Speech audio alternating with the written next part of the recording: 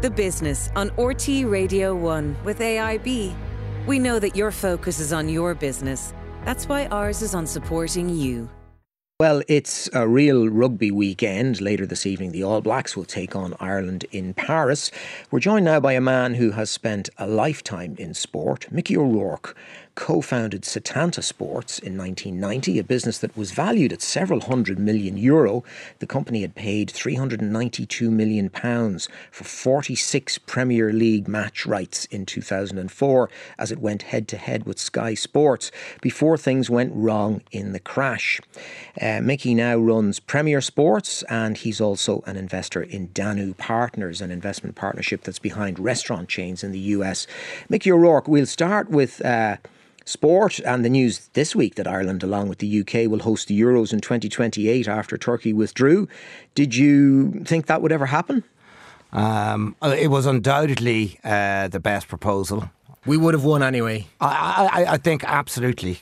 We've been very unlucky. We haven't really had, that many big international events in Ireland. So it'll be great, and it'll be great for the economy, it'll be great for tourism, for the hotels, for restaurants. So very positive for Irish football as well. Going back to your original days in getting involved with televising sports events and the beginning of Setanta, when somebody sits down, and you sat down with Leonard Ryan and decided you were going to televise football or sport, you had a sort of a fairly random beginning. You just literally phoned up the BBC.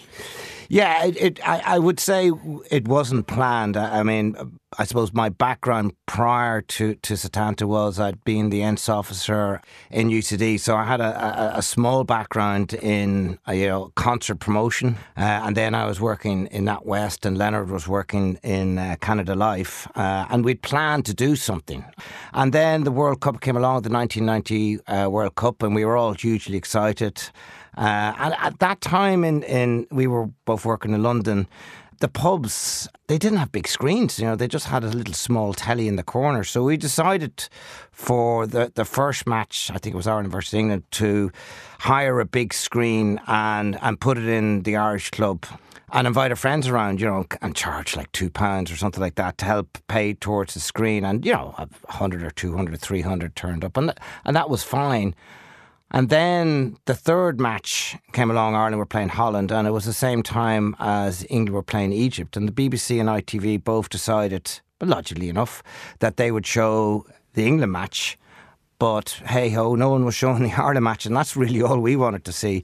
So we rang up the BBC and we asked, there was a match on in 3 days and we wanted to show it. And the guy on the phone kind of chuckled away to himself, going, well, that's kind of impossible. There's no way you can organise a match in 3 days and so on.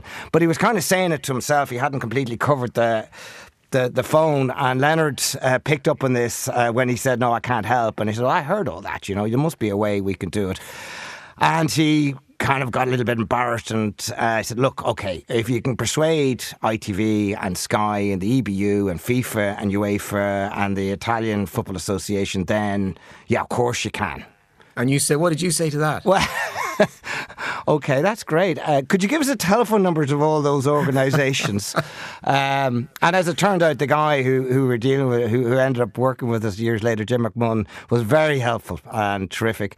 And we got the phone numbers. So we'd ring up ITV and we'd say, everyone else has said yes, so you're the last one. And they said, well, if everyone else had said yes, and it was only to one venue, so they kind of went, okay. So we kind of got everyone's permission, and then we had to technically do it. So we had like 48 hours to organise a live event, which, in those days it was incredibly difficult because we had to uplink it, which we didn't know what an uplink was, onto a satellite, which we didn't know what a satellite was, and get a dish to downlink and get someone to install it, and then big screens. And so there was an awful lot of technical bits that we didn't know what we were doing. And real brinksmanship as well to pull it off. And how much did you have to pay for it? And did you make any money out of it? We didn't make money out of it. we didn't have to pay much. I think the rights fee was actually very small. I think it was about £2,000, something like that.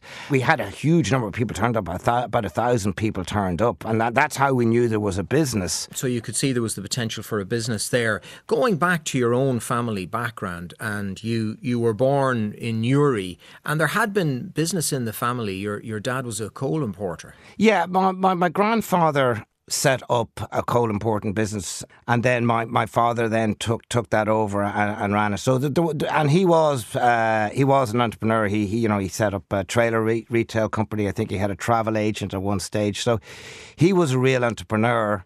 I think there is a little bit of that in the family, and it certainly I knew when I grew up.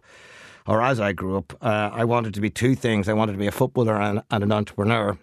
I certainly didn't achieve the first one, but the second one isn't too bad. But you were big into sport and football, were you? Yeah, I love playing sport. I still love playing.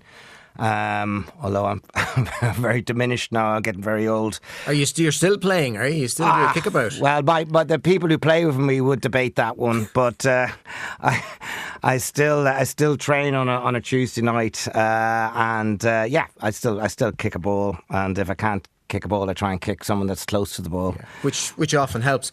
And the family moved from Newry. It would have been the 1970s. Was it on the back of the Troubles that your parents decided to move to Dublin? Yeah, I think we moved about 74, and it was. I think they just probably felt it was better for the children to grow up at that time.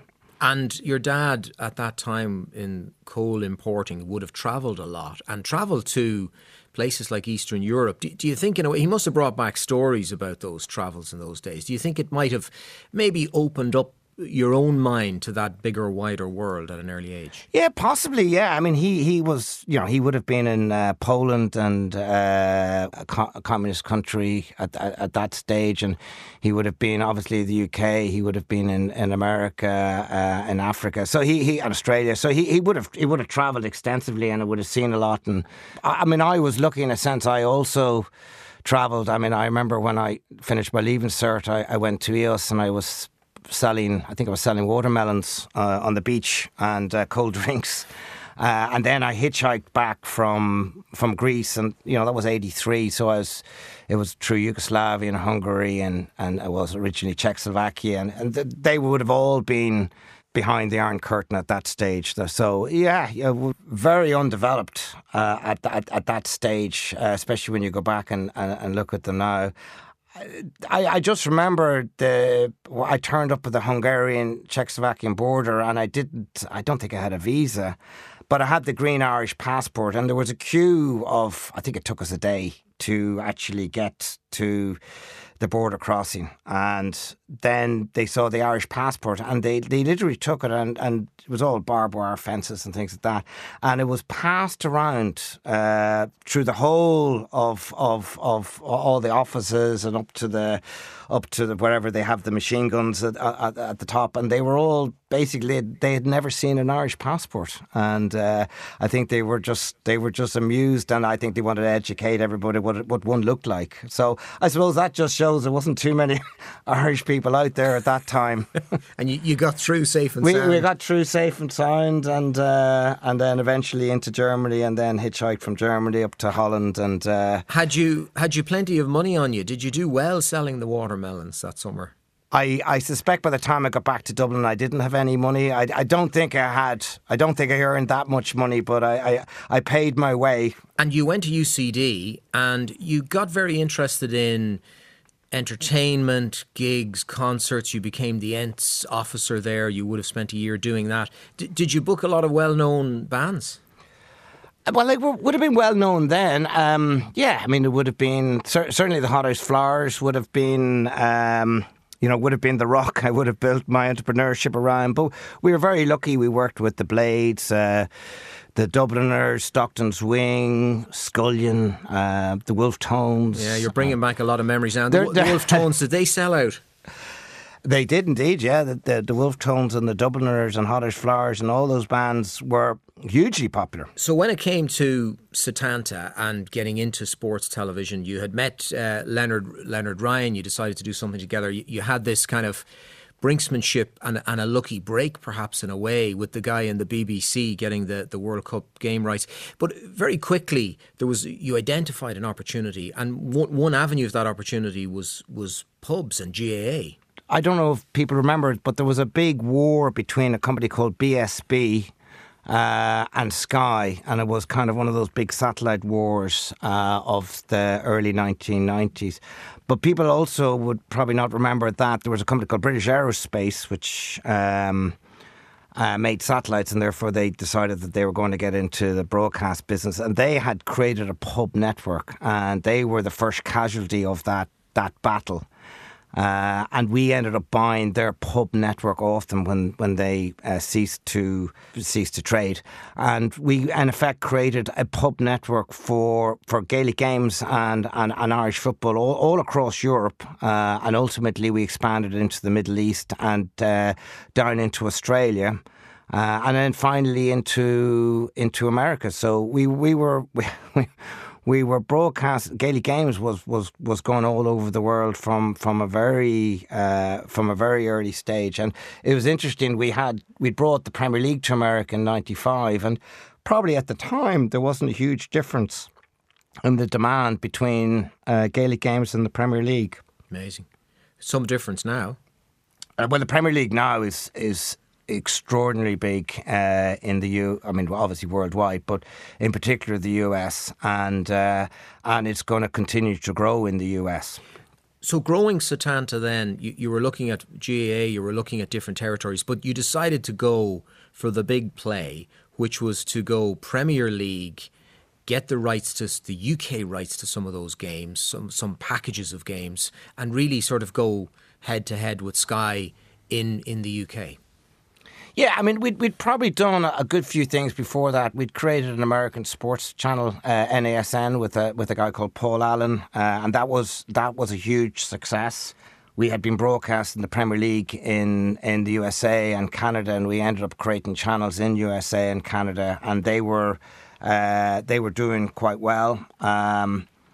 And I suppose we'd started doing Scottish football in Scotland, which was going well. And I suppose the next step was that the Premier League rights, the EU Commission decided that they could no longer be owned by one single buyer. So in other words, that Sky had to share the rights. And that single point has probably made the Premier League the success it is, because the competition that created for the sports rights dramatically raised the rights fees, which has been to the benefit of the clubs and the league. And we were the first people to go for that. But it also would have propelled the Setanta business into a whole other level in terms of financing. I mean, how much were you paying per game, and how difficult then was it to kick on from that financially and get the revenues in? It was in today's terms. It wasn't that much. I think we were paying, and I'd have to check my notes, but I'm going to say about 130 million a year for 46 games. But Mickey, it must have taken. It took incredible guts, because you already had a business that was expanding and was going well, and then to step up to look at that market against Sky, and the financing that would have been required. It took real guts to do that. Yeah, it did, and it was we raised a lot of money to fund that. Although in hindsight we realised we hadn't raised enough, because one of the things is our business, the subscription business, and you can see it for things like Netflix and Disney Plus nowadays, that it takes a number of years of investments until you grow your base to reach break even, and then once you break even, then you have a very, very good business. But until you reach break even, it is loss making, and you are going through a very very deep valley, and it feels like you're never going to get there. But if you have the patience and the cash, you will get there, and then you'll have a terrific business. You had a range of investors along the way that would have backed you, but also one guy in particular, Ynon Kreiz, CEO of Mattel. Yeah, Ynon was a visionary. He was one of the first finance people we met, and he was at Benchmark Capital. he's a brilliant partner. He's an incredibly talented person, as he's shown. And his character features in the Barbie movie. Yeah. Will Ferrell plays him. Yes, that's right. Is it anything like him? Oh, it has similarities. You've watched it anyway. You were probably one of the first in the door to check that out, were you? Yeah. No, Enon is incredibly talented, and he's got so much energy, but it's positive energy, So basically, you'd gone for the big play. You'd got some very strong financial backers. You knew it was going to take a bit of time, and you needed them to stick with it. But the financial crash, the liquidity crisis in the banking system, am I right in saying that would have been one of the things that really scuppered things for Setanta? Yeah, it did. I mean, it was in the UK. Now we had the same challenges as our other businesses around the world, but in the UK, it was a real problem. We were growing at about 35% per annum, and literally when Northern Rock happened, we were still growing, but we were growing at, less than 10%. And so that meant that the revenue growth that we anticipated wasn't happening, and therefore the amount of cash that we needed to get to break even was bigger. And that shouldn't have been a problem. We had some terrific backers. But the problem was when the financial crisis happened, they didn't have any money. So we literally had a liquidity crisis at the wrong time, and we really struggled to get funding. And we did actually finally get there, but it was last minute, and it was just too late, unfortunately. What a stressful situation to be in. You've got these big international backers. You've got a business that you believe is going to work, is growing. So this comes in on the outside, out of nowhere. I mean, was it stressful? It was hugely stressful. I mean, it was stressful. I guess it was no different than anyone else in 2009, 2010. Loads of business were experiencing the same sort of stress. It was stressful because of all the people that were working with you, that they had all come on the journey, and you felt you were responsible for them, and it was their livelihoods, their jobs, their families. And of course the financial backers, they had put faith in you as well. So and your partners, the sports federations and things like that. Did you lose a lot of your own money in that as well?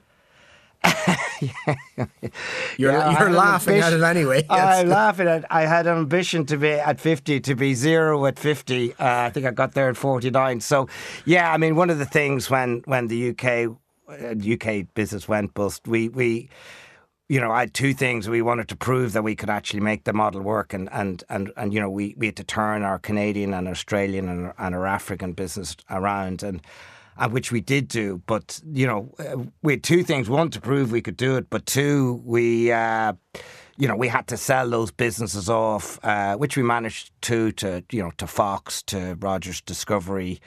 And basically pay back our debts because we had quite a bit of debt. So were you broke? We got there. Were you broke? Ah, yeah, of course you were. Yeah. But you make it sound as if that's just part of the game, getting broke. Well, I think what we all know nowadays is not to give personal guarantees, but that's all part of the learning journey. Given the toughness of the industry that you've been in, was it always a constant battle? I mean, I'm sure you've made money and you've lost money along the way, but was it always a constant battle to be profitable and to be able to put money aside? Yeah, I mean, look, the sports broadcasting business is brutal, and if I was, one of the things, I did go to college and I got a degree in business, and one of the things we were taught is there are certain industries that are more profitable than others, and sports broadcasting is a very difficult business, and our competitors are Sky and Amazon and Apple and Google through YouTube and Comcast and Discovery, and they're all 50, 100 billion pound companies, they're the competitors, and they struggle to make money in the sports space. So it is a very difficult business area. Why stick with it, Mickey? I love it. There's great people in it. I enjoy the challenge of trying to navigate the space where we can do something and, make a bit of money and employ some people. And maybe that's one of the reasons why we've gone to strange places. We went to Africa. We still have a channel. We channel in Asia. We just launched a channel in the Philippines last year when we bought the Premier League rights. We just bought the NBA rights for the Philippines. We had a channel for a very long time in the Baltics and Kazakhstan and Uzbekistan and Tajikistan and all these wonderful places. After the crash of Setanta in the UK, there was Setanta Ireland. You managed to sell off all these different bits and pieces of the international Setanta business that you had built up, and then you founded Premier Sports. Yeah, we founded Premier in the UK, probably pretty soon after Setanta went, and it started very small. And interestingly enough, again, Gaelic Games was part of the reason why we started off, because no one wanted to show Gaelic Games at that time in the UK, and they had no home, and they'd been a great partner, and we wanted to figure out a way to help them. So literally for the first year, we organised that the matches were being shown free to air on satellite in the UK. And then we used that year to find a way to create a really, really small niche channel. So Premier started as in the UK as a very niche channel, but it then constantly grew. So we were doing Gaelic Games, and then we were doing NRL, and then it was Speedway, and that we started doing some Scottish football. Premier's you expanded it and grew, and you sold the UK business last year, was it? We sold the UK business last year to Viaplay. Did you do well out of that? We were very happy with the deal. We were very happy with the deal. How much did you sell it for? Couldn't possibly comment. And what about where you go from here? I mean, you've sold the UK part of Premier. You still have a lot of other irons in the fire as well in relation to sports TV. What would you like to do from here on? Well, I've got involved with the Glasgow Clan ice hockey team. So I'm trying to figure that one out. That's a completely new business venture. So I'm going through very much the learning period for that. Have you bought into the team? We bought the team. Yeah, the team. Okay, and they compete across the UK and probably a bit of international as well, do they? They compete in the EIHL. So it's a league of 10 teams. Which includes the Belfast Giants, and it's 3 Scottish teams, a team from Cardiff, and then five English teams. So it's quite a good and competitive league, and it's fascinating. When you look at the media landscape in Ireland and what has happened vis-a-vis the funding of public service broadcasting, all of the publicity around RTE and the question marks over how all of that should play out and be funded, what way do you see that going? What way should it go? I mean, I suspect there won't be huge changes, despite all. I think the only thing I would say that RTE probably should do is that it probably should do a little bit more what I call long-term investing. I think we've probably not invested enough in quality program that can be sold internationally. I mean, they do, fantastic stuff for the sport and news and current affairs, which are all brilliant, but they all have no long-term value in the sense that once the sport is over, it's over. You say very much in the past tense in that you don't. Do you think that's possible? Absolutely. In the future? Yeah. I mean, I think our Irish TV is reasonably well funded.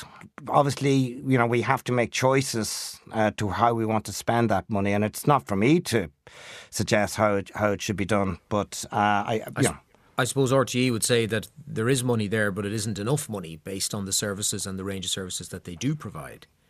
I think we can all say that about our businesses. When you look at the current content platform network, for want of a better word. I'm thinking about all the subscription services that people have, whether it's entertainment, sport, movies. Do you think that business model might start to run into some difficulty because the cost of continually producing new content means they have to put up subscriptions, and people say, "Oh, I don't think I'll subscribe to so many." Where do you see that rolling out in the future? Do you think that there'll be fewer of them, but a couple of bigger ones? It's going to be a very interesting landscape. You're going to have thousands of free channels, and you're going to have a consolidation of the big premium player. Like Netflix obviously won't need to consolidate. Amazon probably won't. It'll be interesting to see what Disney and Paramount and HBO Discovery, what happens with all of them. So there will be a lot of consolidation, and I suspect their spend on content will probably plateau as well. I mean, it has been a great number of years for the production industry, and I don't see the spend going down, but I suspect it probably isn't going to grow too as fast, certainly from where it is nowadays. Well, it's been a fascinating career, Mickey O'Rourke. I could describe you as co-founder of Setanta and Premier Sports, but giving you a title, you have a funny sign in the office about people and titles. What is it? Oh, pick your own title, I think. Pick your own. Yeah. Okay, well, you can pick your own. Yeah. Co-founder of Setanta and Premier Sports, Mickey O'Rourke, thank you very much for joining us on the programme. Thank you very much.